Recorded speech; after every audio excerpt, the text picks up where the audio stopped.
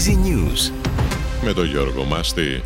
Ο Γενικός Γραμματέας του ΟΗΕ, Αντώνιο Κουτιέρες, στην ομιλία του στη Νέα Υόρκη, είπε ότι η κλιματική αλλαγή είναι μια απειλή που θέτει σε κίνδυνο το μέλλον μας. Τόνισε ότι τα μέτρα που λαμβάνονται μέχρι στιγμής δεν ανταποκρίνονται στο ύψος του διακυβεύματος.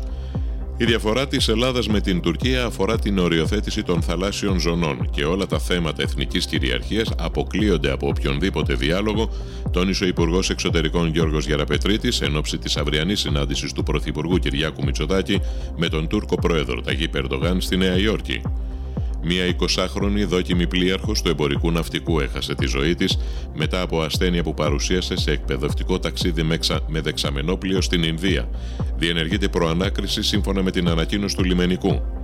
Η ΑΔΔ προκήρυξε 24ωρη απεργία την Πέμπτη ενάντια στο νέο εργασιακό νομοσχέδιο. Θα απεργήσουν οι εκπαιδευτικοί, ναυτεργάτες, η ΠΟΕΔΗΝ, η ΕΙΝΑΠ και οι ελεγκτές εναέριας κυκλοφορίας. Στάσεις εργασίας και στα λεωφορεία την Πέμπτη θα κινηθούν 9 το πρωί με 9 το βράδυ.